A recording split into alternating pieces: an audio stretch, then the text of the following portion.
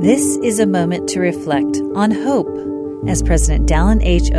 assures us that living the gospel brings joy.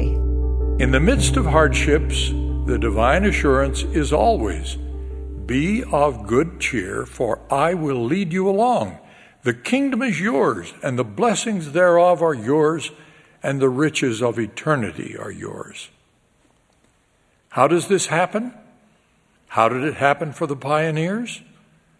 By following prophetic guidance, the gates of hell shall not prevail against us, the Lord said by revelation in April 1830.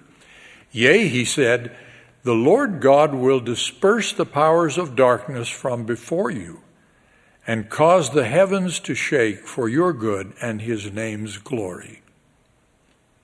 Fear not, little flock. Do good. Let earth and hell combine against you, for if you are built upon my rock, they cannot prevail. With the Lord's promises, we lift up our hearts and rejoice. And with a glad heart and a cheerful countenance, we go forward on the covenant path.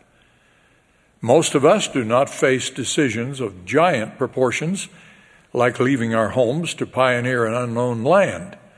Our decisions are mostly in the daily routines of life. But as the Lord has told us, be not weary in well-doing, for ye are laying the foundation of a great work. And out of small things proceedeth that which is great. There's boundless power in the doctrine of the restored gospel of Jesus Christ.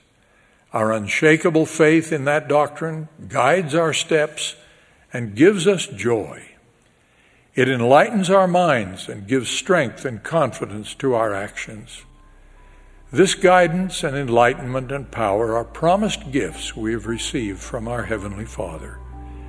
By understanding and conforming our lives to that doctrine, including the divine gift of repentance, we can be of good cheer as we keep ourselves on the path toward our eternal destiny, reunion, and exaltation with our loving heavenly parents.